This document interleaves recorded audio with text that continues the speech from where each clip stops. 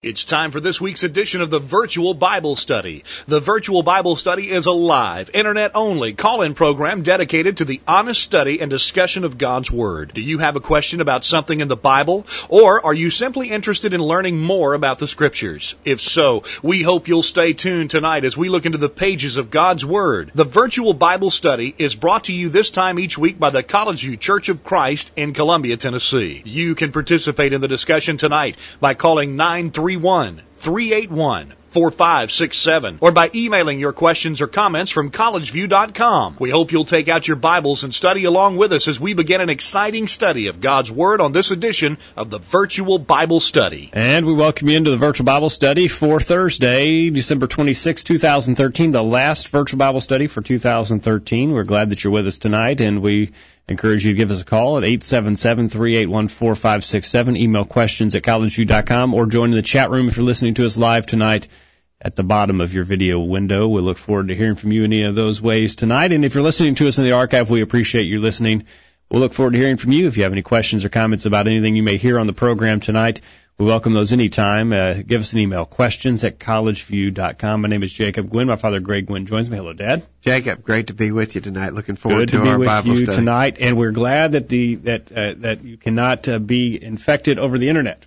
Yeah, because we both struggling with a little bit of a cold. Something going on there, but I'm on the downhill side. Are you struggling as well, Monty? Yeah, I can talk again today. Well, Monty was bad over the weekend too, so it's really been going around here. Yeah. Well, the Internet is not contagious. Well, you might want to sit back just a little bit from your computer screen. We'll try not to cough into the microphone. Yeah. Well, good to be with you, and it's amazing that 2013 is already over, and for all intents and purposes. Yeah, for all intents and purposes, and we're moving right along. We're not going to do this again this year, but hopefully we'll do it again next year. That's right. But it's been a good time of study this year, and we appreciate our listeners. Yeah. We got an interesting topic tonight, I think. Oh, first, Jacob, before we get to that, some of our listeners will remember that at this time of year, typically every year, we offer a Bible reading calendar. Yes, we've forgotten about that. We've forgotten all about mentioning that, and so if you are a listener who's benefited from having one of those Bible reading calendars in the past, or if you'd like to get one for a first time, if you'll send us your snail mail address, we'll send you a paper copy. Just send us an email, questions at collegeview.com, and give us your snail mail address, and we'll put it in the mail to you.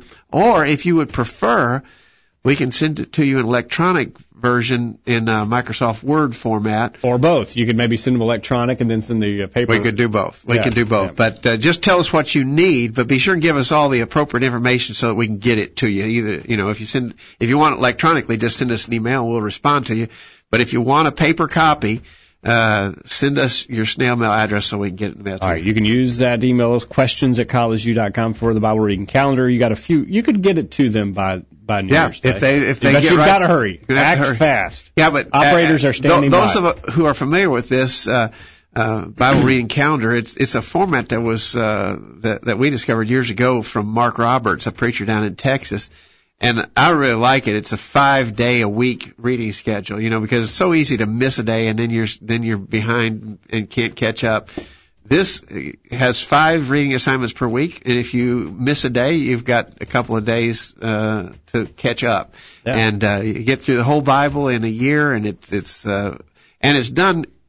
arranged in chronological order. In other words, the parts of the Bible that go together. And if you're in your Old Testament readings, when you're reading along in the historical books of the Old Testament, where a prophet fits in, then you'll read the book of that prophet, the writings of that prophet. Yeah. And I just really like the way it's arranged. We've been using it for several years, and it works real well. If you'd like to have a copy of that, send us an email. And we've been working hard to keep the price the same as it was last year. Yeah, we're keeping the price down. Inflation has not hit the calendars yet.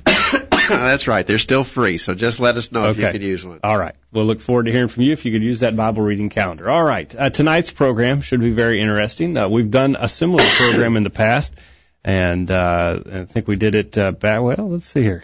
It's been several years ago. I can't find it. Let's see. It was back in 2009. What was the title of that program? August 27th, 2009. Questions the Church of Christ Can't Answer. Yeah, that was we found a website back then where this guy was suggesting that he had questions that we just simply couldn't deal with. Yep. And what we did at that time was deal with every question that he put out. Right. Just to show that we weren't afraid of questions asked about what we believe. Yes. We've come across another website.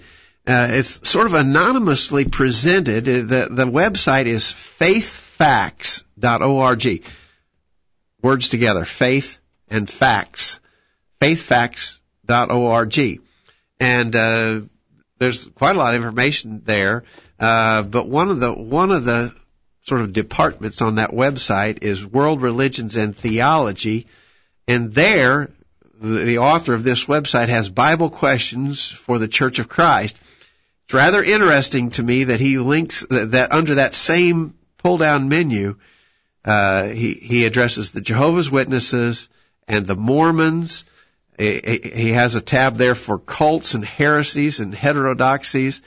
He has a tab there for Islam. So he's pretty well lumping the Church of Christ in with cults and so forth. Yeah, he did another place in the article as well. Anyway, but he tries to describe, he gives a description, a doctrinal summary of what we believe, he says.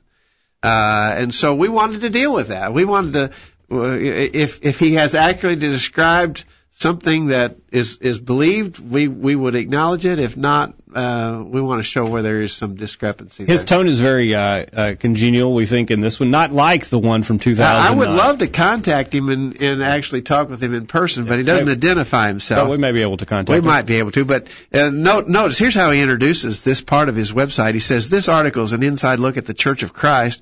Our sources are from writings of Church of Christ preachers and college professors, and then he gives a bibliography. He said, Church of Christ members are among the most sincere students of the Bible. They are attempting to bring the church back to pure biblical faith and obedient practice. This is most refreshing. They are a beacon of light in their effort to restore biblical Christianity. We as evangelicals unite with them on the view that the Bible is the inerrant Word of God. However, many Christians believe that the Church of Christ is mistaken on some key issues. We should note that Church of Christ people are not monolithic in their views. For simplicity's sake, we can divide the group into two factions. One group is the traditional faction. This group is sometimes referred to by outsiders as ultra-conservative or legalistic patternist. One distinguishing mark of the traditional group is that they believe that salvation is at least partly by the works of man. See, there's one statement that he makes that we would already want to talk about. Okay. He says a second minority group has moved away from legalism to a more orthodox position consistent with other Protestants. This second group emphasizes, like most other Christians, that salvation is by grace. We are primarily concerned with addressing the views of the legalistic patternist, the traditional norm within the Church of Christ. Below is a summary of the doctrines of the majority of within churches of Christ. The list below of doctrines is believed by all within the legalistic patternistic group, and at least some of them are believed by most within the Church of Christ. Notice now he says what he's about to describe is believed by all that he identifies in this legalistic patternist group. Mm-hmm. And of course he would be describing people like us. Mm-hmm. He says all of us believe all of the things he's about to describe. Well, it's just not so. Okay. But again, I mean, his tone is not antagonistic and not argumentative, but I just think he's wrong in what he has gone on to describe. Yes. It's a lengthy essay, Jacob. It is, very lengthy. We're going to take the first part of it tonight, but I think that we'll want to address some more of it in subsequent virtual Bible studies. All right, I guess we'll just take them as we come. We don't have to give a preview here. He talks about baptism. He has a problem with how we pronounce baptism, one of the more picky ones in his listing for tonight. But talking about what gospel means, do you obey the gospel, or is it just simply the story of Jesus and the redemption that he offers? And let me read the part that we're going to cover tonight real quickly, and then we're going to break this down into 6 parts.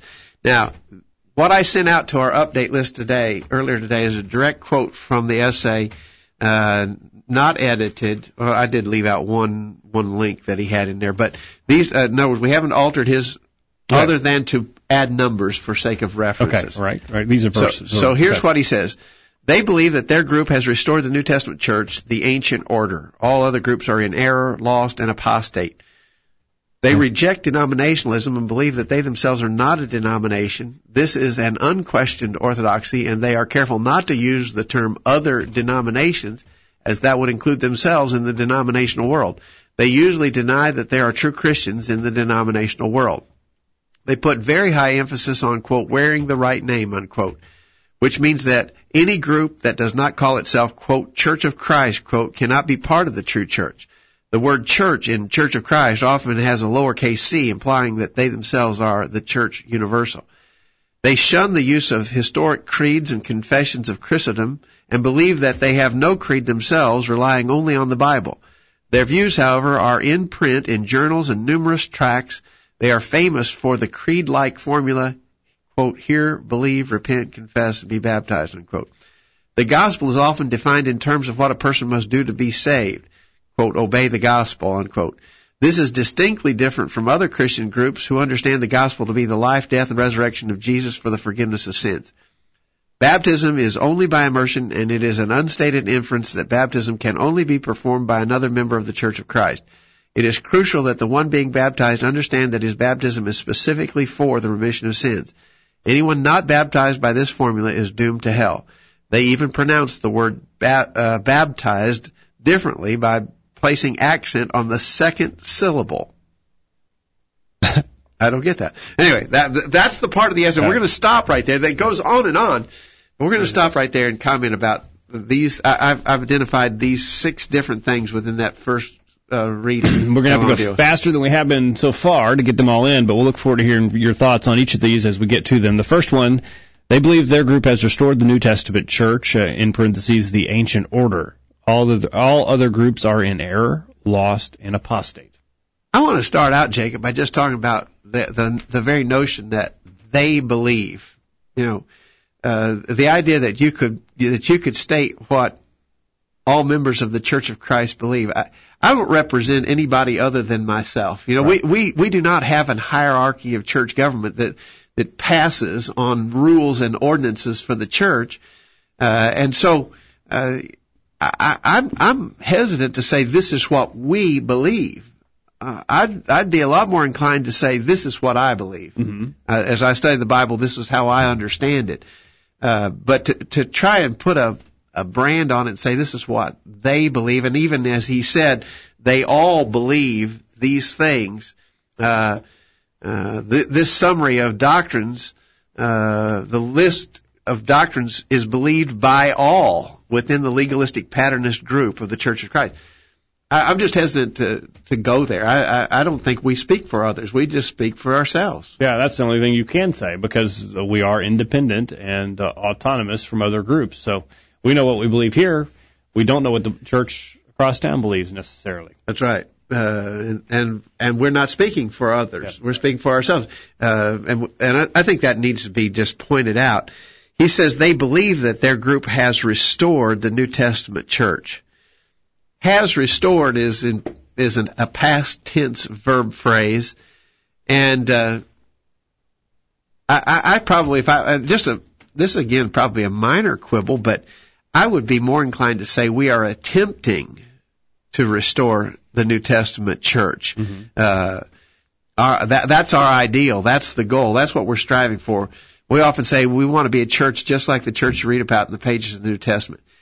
We believe that if we go back to what they did, what first century Christians did under the inspired guidance of the apostles, if we do just as they did, it would have to be right. It couldn't be wrong. Absolutely. And that's the principle that we're striving for. We're trying to do just what. Now, have we attained perfection in that? I don't think so. I think there's obviously always areas in which we can grow and improve and be better. More closely emulate the church that you read about in the New Testament, and we should strive to do so. But that is the ideal. And that, again, may be a minor quibble, but that is the ideal. The ancient order is the right order. What we read about in our Bible is right, and that's right. What we need to do. All right. Now, the last part of that statement, all other groups are in error, lost, and apostate. This really goes to the question, Jacob, of the exclusive nature of truth. Right. Is truth knowable? And if truth is knowable, then that which is not true is wrong, error. Right. Jesus said in John 8:32, "You shall know the truth, and the truth shall set you free." Well, if you don't know the truth, then you're not going to be set free by it. And Yeah. so, if there is truth, then those in error would be lost, and well, they certainly apostate. At least they're certainly not faithful to the truth if they're not following the truth that's revealed in the Scriptures. Yeah.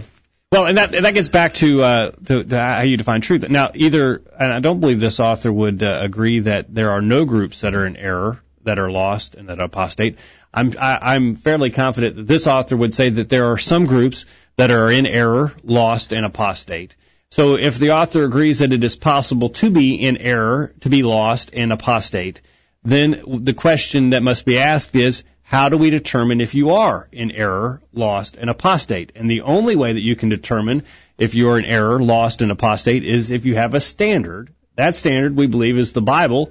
And if you're not following the Bible, then we would believe that you're in error, lost, and apostate. I think that's really a good point, Jacob. If he excludes any in his ecumenical view of the religious world, if he excludes anybody, and I get the idea from his website that he does, Mm-hmm. If he excludes anybody, then upon what basis does he determine to exclude that group as being faithful in pursuit of the religion of Jesus Christ? How does he identify this is right and that's wrong? The only way to do that is by the Scriptures, and that's what we're trying to do. Yeah. It's amazing to me that in religion, for some reason, nobody wants to say there is truth and error. You know, in mathematics, there's one right answer to a problem. In science, there's right and wrong.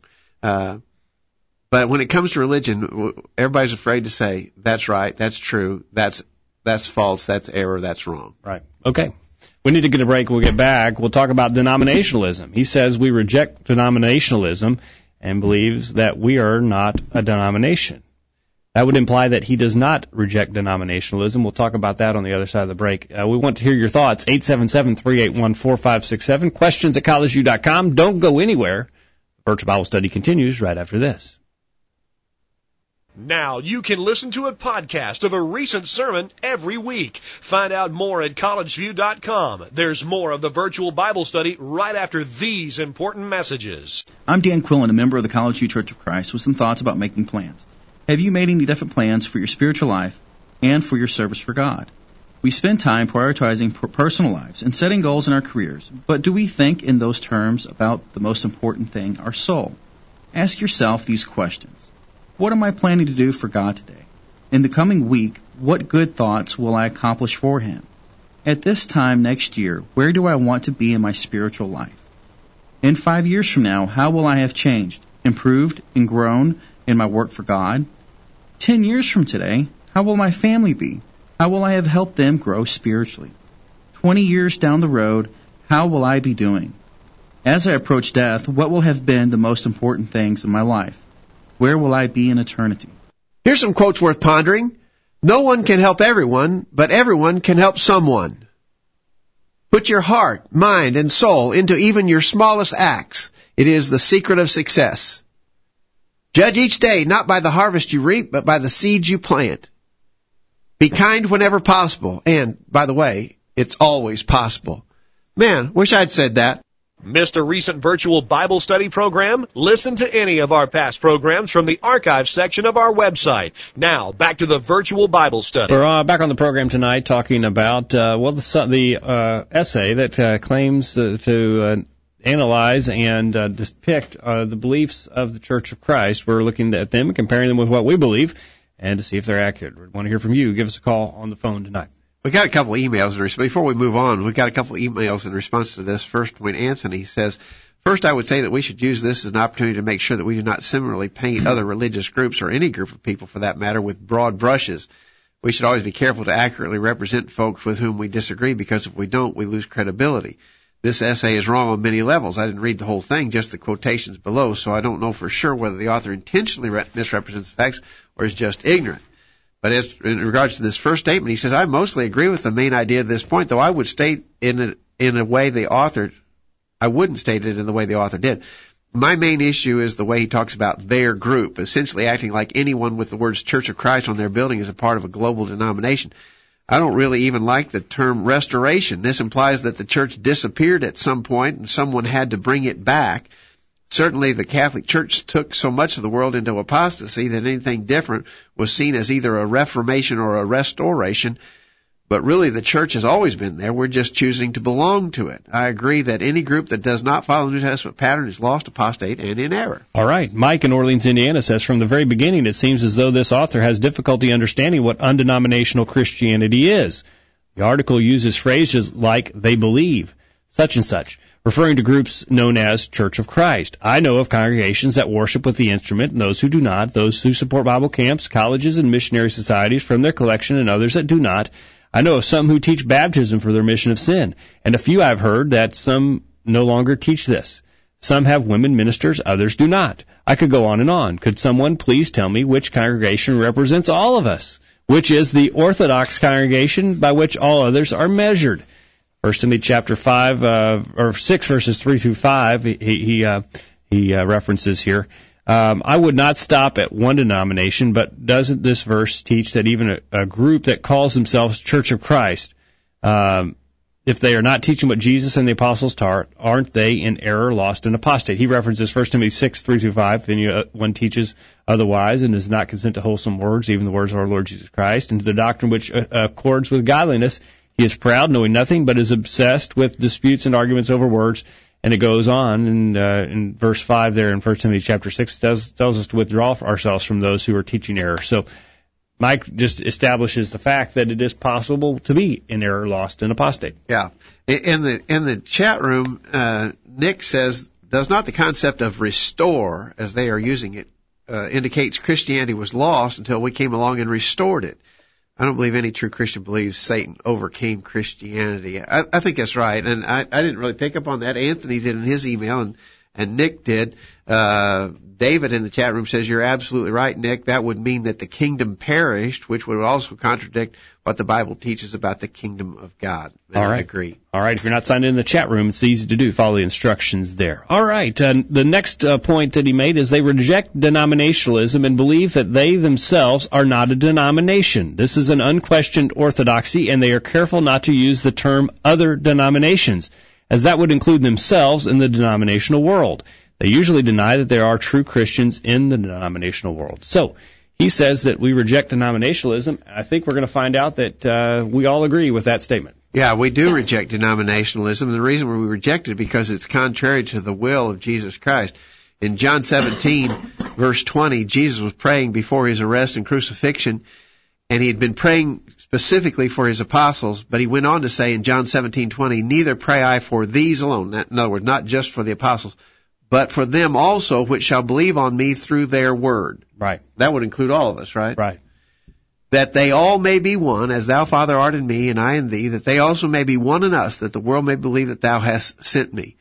Now, notice, Jesus prayed for unity of his followers, a unity, not some kind of unity and diversity. You believe one thing, I'll believe another, but we'll claim we're united. Yeah.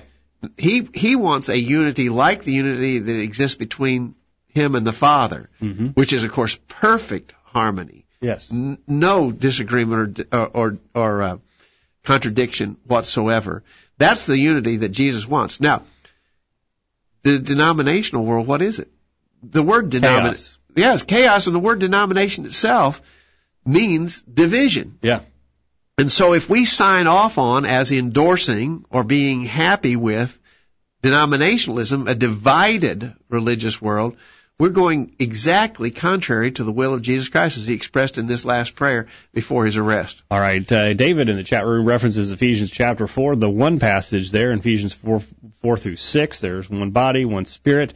Just as you're called in one hope of your calling, one Lord, one faith, one baptism, one God and Father of all, who is above all and through all and in you all. Lots of ones there, unity.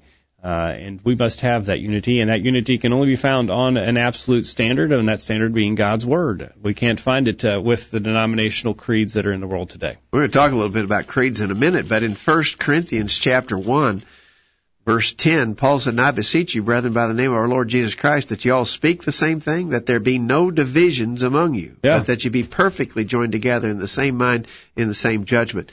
You know, I think probably one of the most effective things that Satan was ever able to accomplish in the religious world was to get people to think denominationalism is okay. Yeah. That you can believe what you want to believe, and I'll believe what I want to believe, and we're all just going to happily go along our way. I've heard people say it's just like different roads to the same destination. Yeah. We're all serving the same master. Or even phrases like anybody who calls God Father is my brother. Yeah. Statements like that. Well, and what it does is it reduces the need to comply with the Scriptures. Because if denominationalism's okay, and you believe that I've got to be baptized to be saved, and Monty believes that I don't, that I just have to stand on my head in the corner, well, denominationalism is okay, so Monty and Greg are both right. It doesn't really matter. Why do we need to go to the Scriptures and make sure we're doing what God says? Because, hey, it's okay for us to disagree. Yeah. Monty, you've been awful quiet over there. Got anything to throw in? Y'all are covering it real well. All right. Well, join in here now. We want to hear from you. All right. So let's see what some of our respondents have said. David says they say God is big enough for everyone. Well, I think that's true, of course. But that doesn't mean that he accepts just whatever men want to throw at him. Yeah. He was big enough for Nadab and Abihu, but he didn't accept what they were doing. Yeah. He was big enough for Cain, but he didn't accept what Cain did. Anthony has emailed and said, I reject denominationalism. I do not think the Church of Christ is a denomination. It can't be by definition. Christ built one church. That's that Ephesians 4 passage that David was mentioning in the chat room. Christ built one church. It's only those man-made splinter groups that are denomination. I do not agree with the term unquestioned orthodoxy. There is no Church of Christ orthodoxy or even doctrine. We are simply Christians trying to apply the Bible to our lives and to the corporate structure of the body of believers. As for Christians in the denominational world, I don't completely agree with this, but it may be a matter of wording. Anyone who believes the right thing and is baptized for the right reasons has been added by God to the church.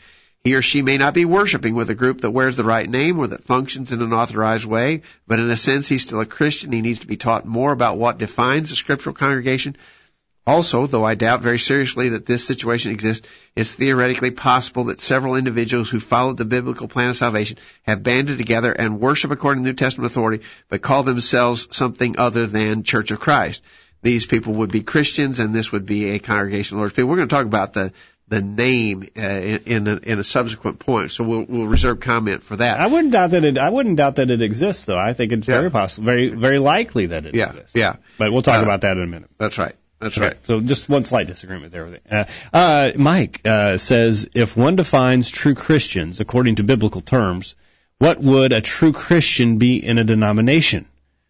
Or would a true Christian be in a denomination? I'm not saying that. Under some scenario, a person may have taught themselves the truth about salvation, or someone else may have, and they obeyed God's plan of hearing, believing, repenting, confessing, and being baptized. That doesn't mean that they have ever even heard of a group that wouldn't worship with an instrument because they thought it was sinful. Being a Christian does not mean that we have every doctrine figured out or we understand it all. We might be wrong on some things. However, a true Christian should be growing, 2 Peter 3:18. One would hope that eventually a Christian would study most issues enough to understand and accept what the Bible taught, so eventually the erring Christians would come out of that error. I won't say there aren't Christians in the denominational world. In fact, I would say that it is highly likely that there are some out there somewhere. But I would think they I wouldn't think they should remain there indefinitely. Thank you, Mike. So both Anthony and Mike have suggested that, first of all, we got to point out we're not the judge of such matters anyway. Right. Right. And so God knows those who are truly His. Yep. And that's good. That's great. We can be grateful for it. But let's say that I learned about Jesus. I understood what I needed to do. Upon hearing the truth, I believed it. I was willing to repent of my sins and confess my faith in Christ and be baptized for the remission of sins. But it just so happened that initially, I don't know if this is even possible, but let's say I ended up in a Methodist church. I don't think the Methodists would probably let me do that much independent thinking and get to that point. But let's say that I'm kind of studying on my own. I've been attending at a Methodist church. And I've even known of instances like this. And so upon reading and studying my Bible, I insisted that the Methodist church preacher baptize me by immersion. Mm-hmm. And he did. Reluctantly, he did. Would I be a Christian based upon what I've understood so far? Well, possibly so, likely so. But as I keep studying, I'm going to find out pretty fast that the Methodist Church is doing a lot of stuff that's not true to the Scripture. And I won't be in that Methodist Church very long. If I'm an honest truth seeker, I'll be moving on. And so... Yeah, and I've heard stories about people who are in denominations who asked to be baptized according to the biblical pattern because of what they've studied. I'm listening real carefully how you say baptized, so I'm trying to figure that out. Baptized, Monty? One would think that if a person was in that situation, by the time they come to realize that they needed to be baptized through immersion as opposed to sprinkling or some other method that might be used, that they would have already understood that this place isn't an acceptable place to worship because the pattern they're following by this sprinkling or infant baptism or whatever is not the one found in the Bible. Otherwise, they wouldn't have wanted it to be done the correct way. Right. Okay.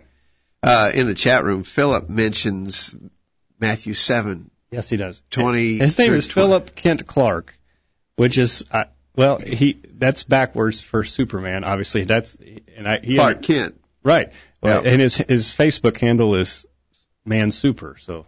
Oh, okay. I don't know if that's a pseudonym or an actual name, but I'm glad to hear, Philip. He references Matthew 7:21, beginning, "Not everyone that saith to me, Lord, Lord, shall enter into the kingdom of heaven, but he that doeth the will of my Father which is in heaven. Many will say to me in that day, Lord, Lord, have we not prophesied in thy name, and in thy name have cast out devils, and in thy name done many wonderful works? And I will profess unto them, I never knew you. Depart from me, ye that work iniquity." I think it's a great passage, and I think it's the reason Philip has mentioned it to us.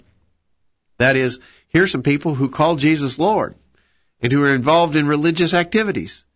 And yet Jesus said, I never knew you because you work lawlessness or iniquity. They weren't following the truth of the Scripture. Nick in the chat room says there's a movement in the denominational world now that embraces the Jewish faith, Muslim faith, and many others as acceptable to God. They are quickly moving away from the need of the death of Jesus. How else could it be when you accept Jews as saved without Christ?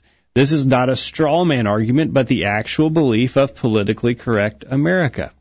So he's saying that there are lots of people who are saying that it doesn't really matter what you believe. I think that's exactly right. And of course, that's a little bit of a side point, but if you can be saved as a practicing Jew or a practicing Muslim, then Jesus is a liar, because in Matthew 14:6, Jesus said, I am the way, the truth, and the life. No man cometh to the Father but by me. If you can be saved being a non-believing Jew or a Muslim, then Jesus is a liar, and his death was unnecessary. Yeah. And I mean, it just destroys the whole system of faith upon which we serve God.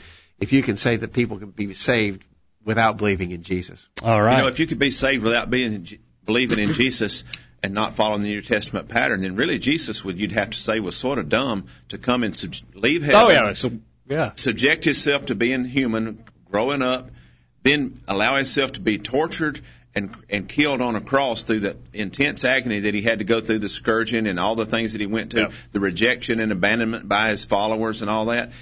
He would have to be stupid to have done all that if this wasn't absolutely necessary. Right, absolutely. Thank you, Monty.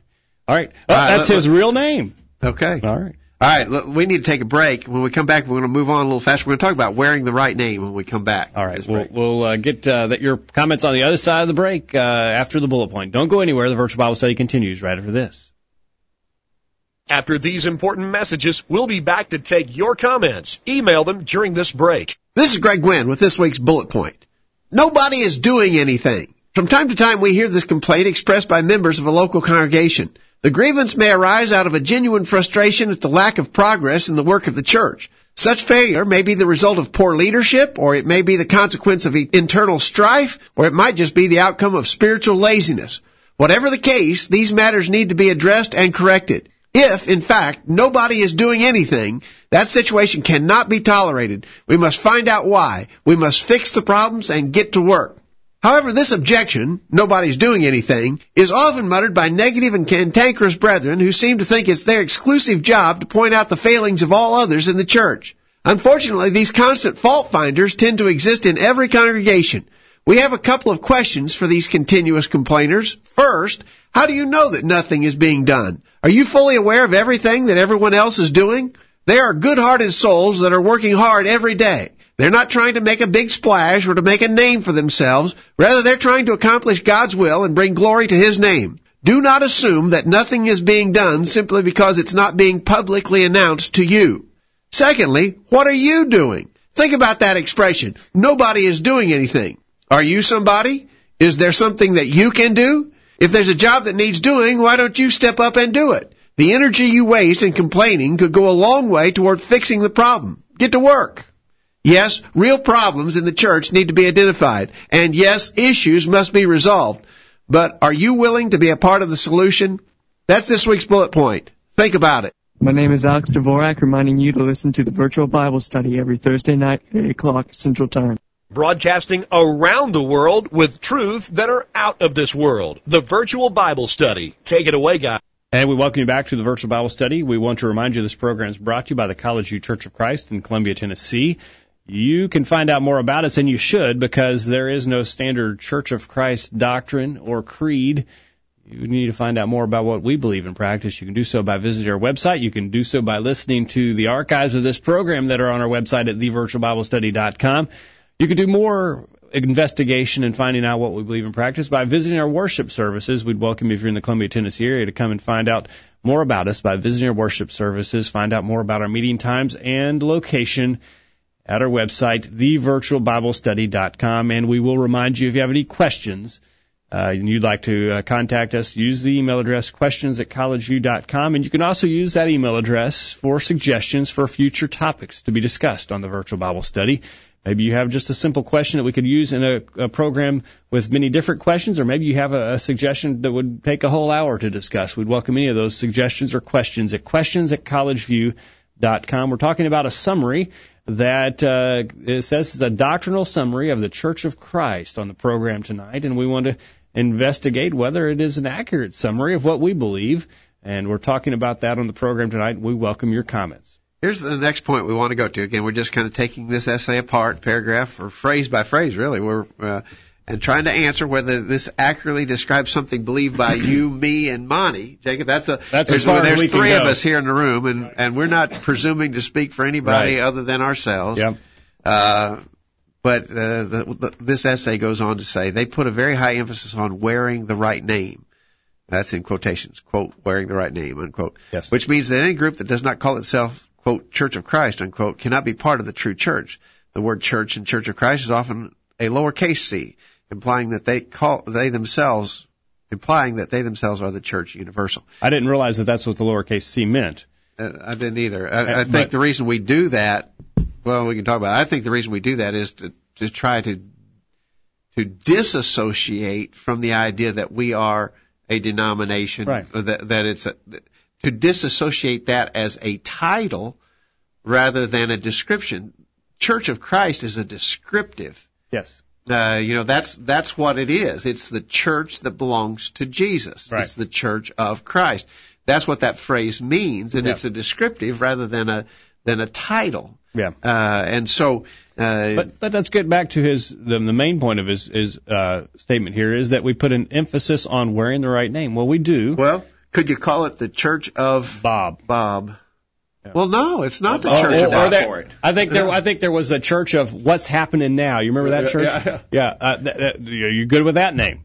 No, but back to the Church of Bob, as Monty just said, Bob didn't die for the church. It's not his. It doesn't belong to him. It's the Church of Christ. It belongs to Jesus. It's the church or the assembly, the called out ones that belong to Jesus. That's what that phrase describes, and that's why we insist that biblical terminology be used to describe this group, this organization. Yeah. Now, that's not the only descriptive that we find in the New and Testament. It's not the only name that we think you can wear in order to be a part of the true church. There are other descriptions. The Church of the Firstborn is a phrase in the New Testament.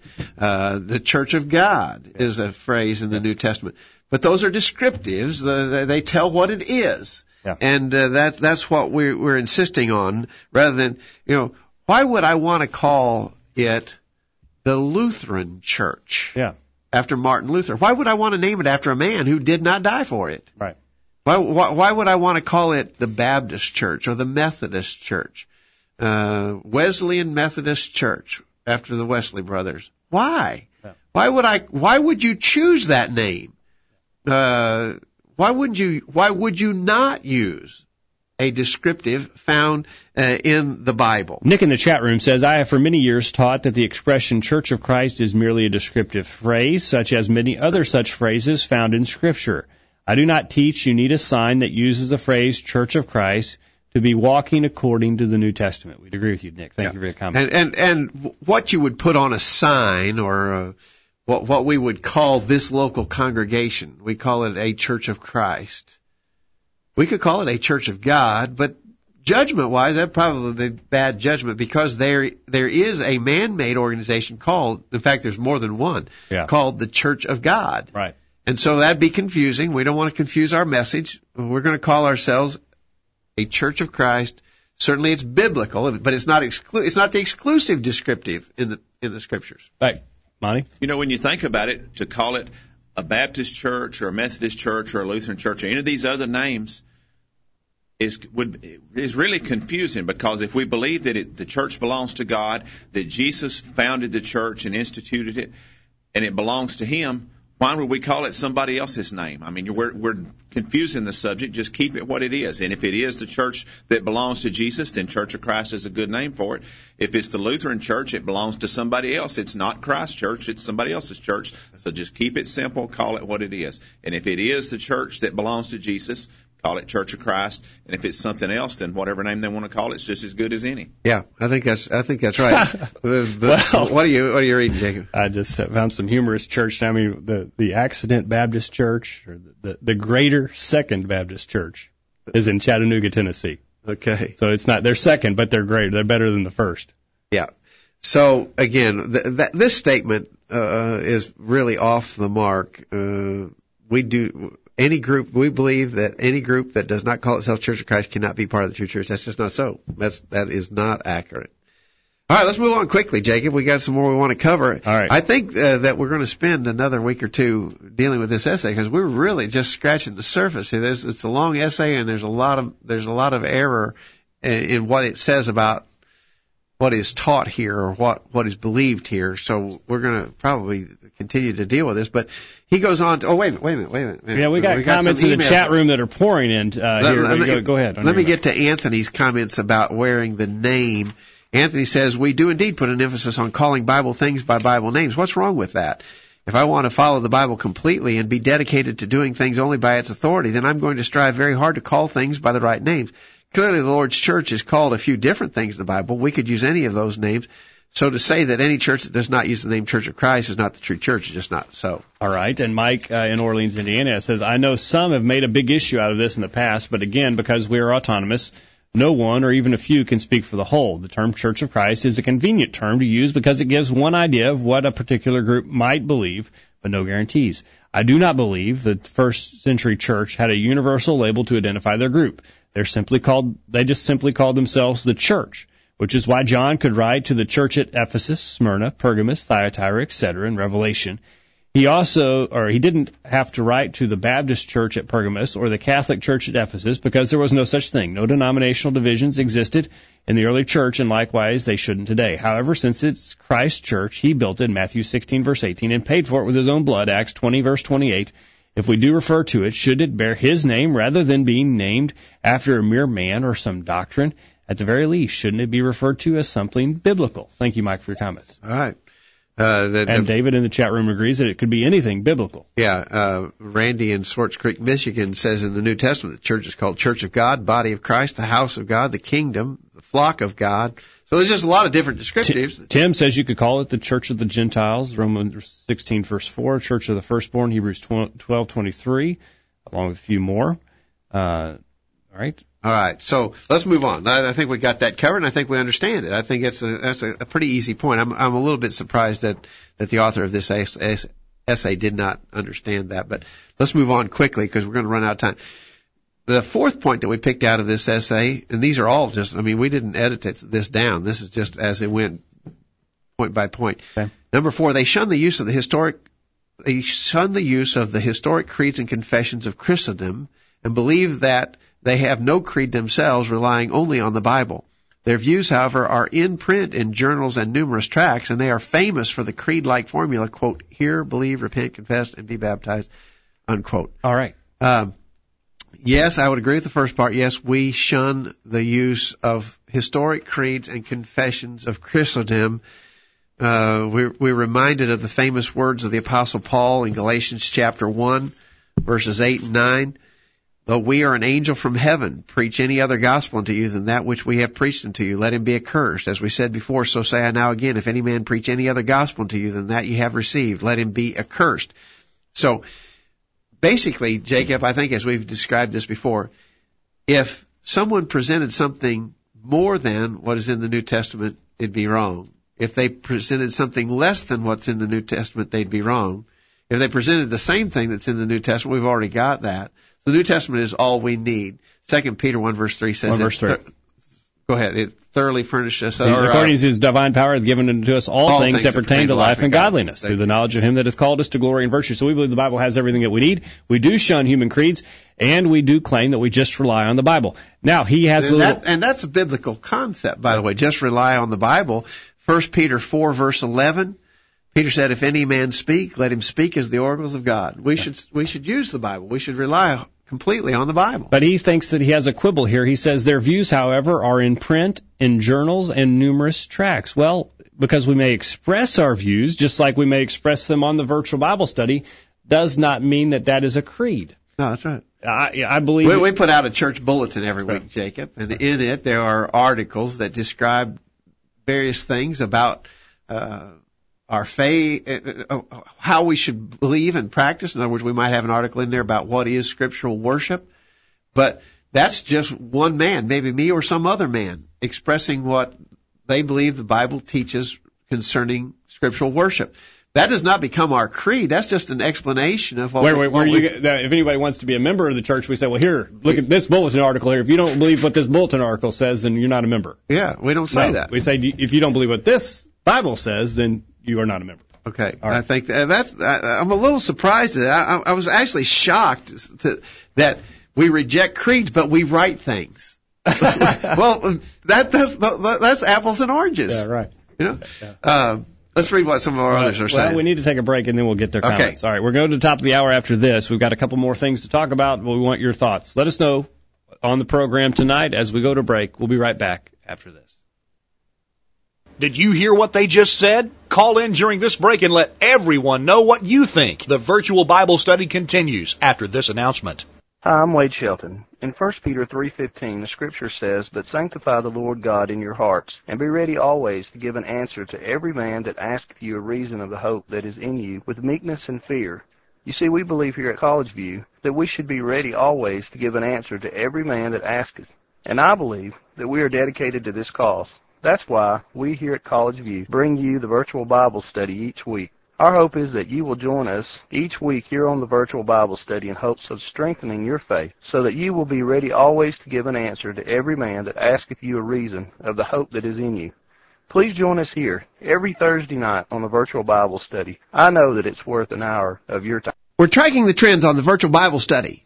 62% of U.S. adults aged 66 and older believe the Bible contains everything a person needs to know about living a meaningful life.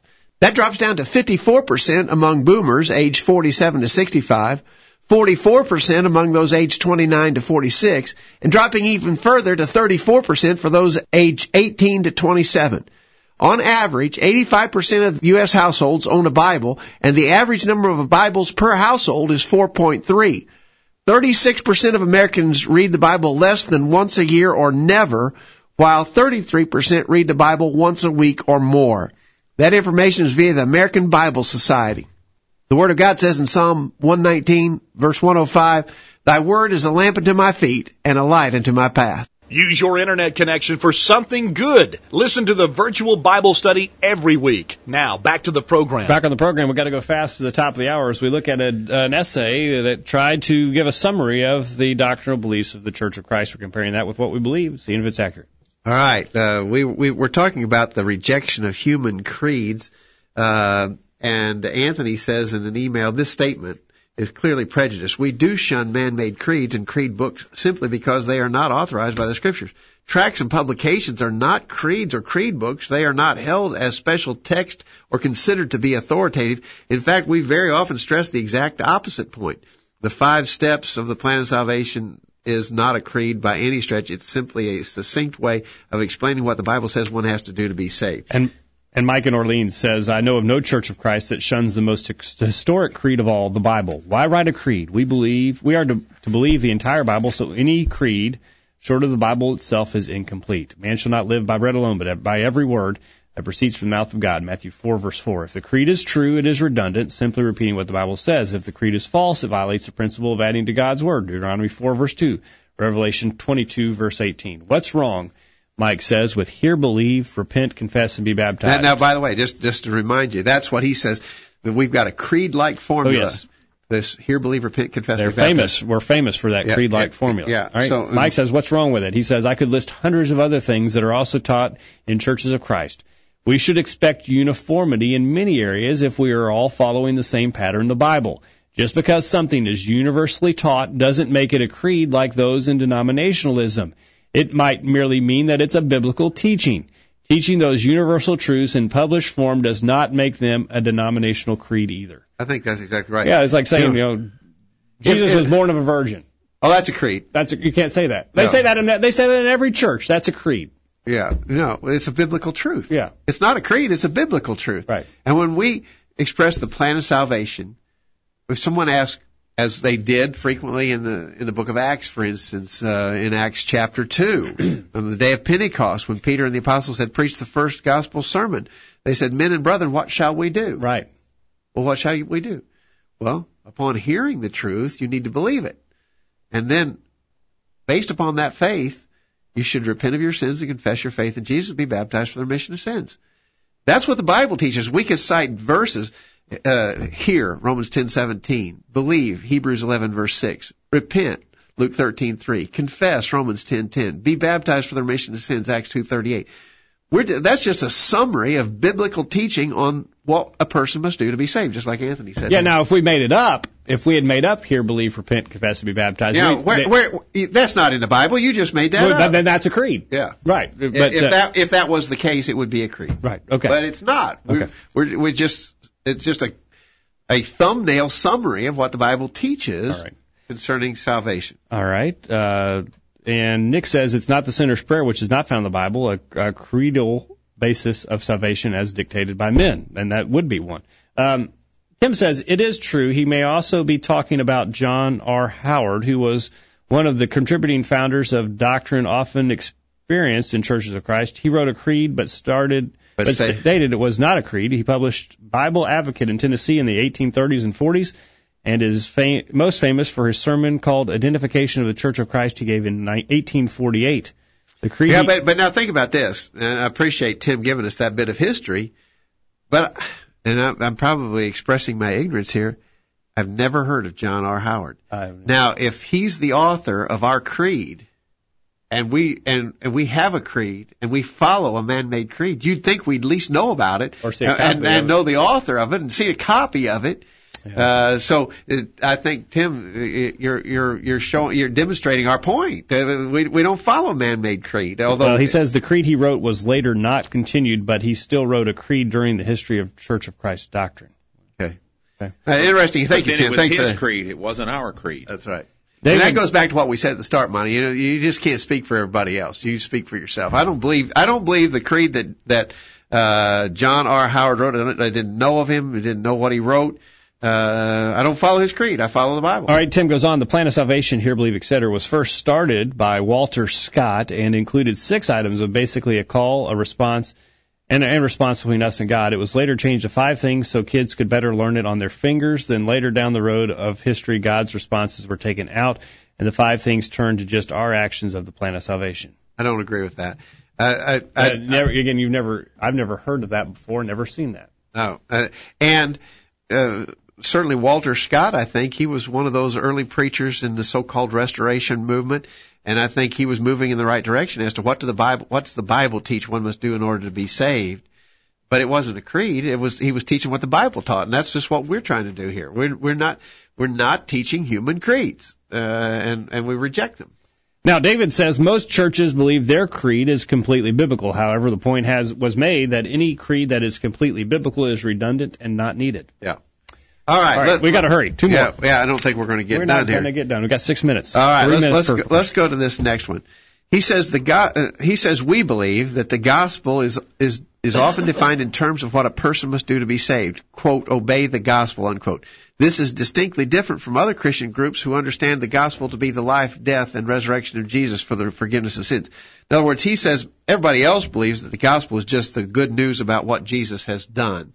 And our idea, in fact, we do use the expression, obey the gospel. You have to obey the gospel. Well, he says we're off on that. Well, the gospel is not something you obey, in other words, that it is simply the life, death, and resurrection of Jesus for the forgiveness of sins. But he's actually wrong there. Almost just a simple referral to a concordance would have helped here. In 2 Thessalonians chapter 1, verse 8, the Lord is coming in flaming fire, taking vengeance on them that know not the gospel and that obey not the gospel of our Lord Jesus Christ. The gospel is something to be obeyed. If you don't obey it, the Lord's going to judge you and punish you. Look in 1 Peter chapter 4.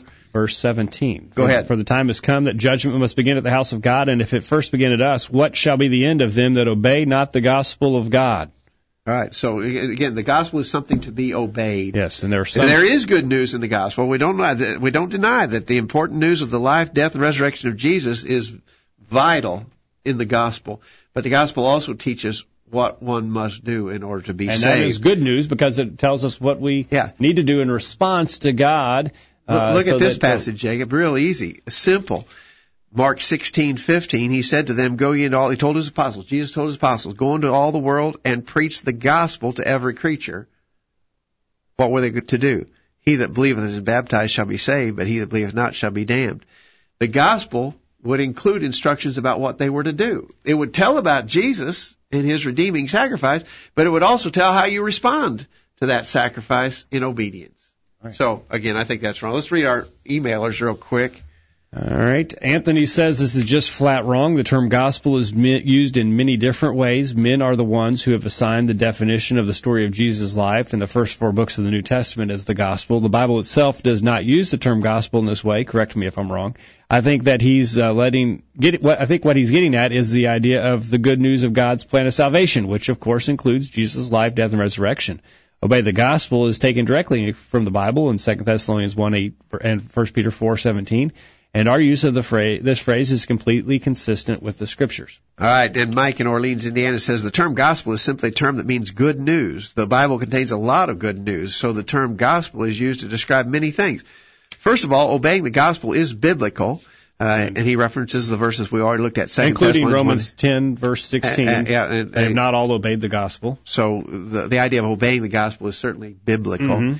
He says, seeing that gospel simply means good news, the term is used to describe the good news of many things. Jesus preached about the gospel of the kingdom, Matthew 4:23. Paul wrote of the gospel of the grace of God, in other words, that God sent his Son and made salvation available to mankind, Acts 20:24. Sometimes it only included the story of Jesus, the gospel of his Son, Romans 1, verse 9. It is a message so important that a person's salvation depends upon whether they accept it or not.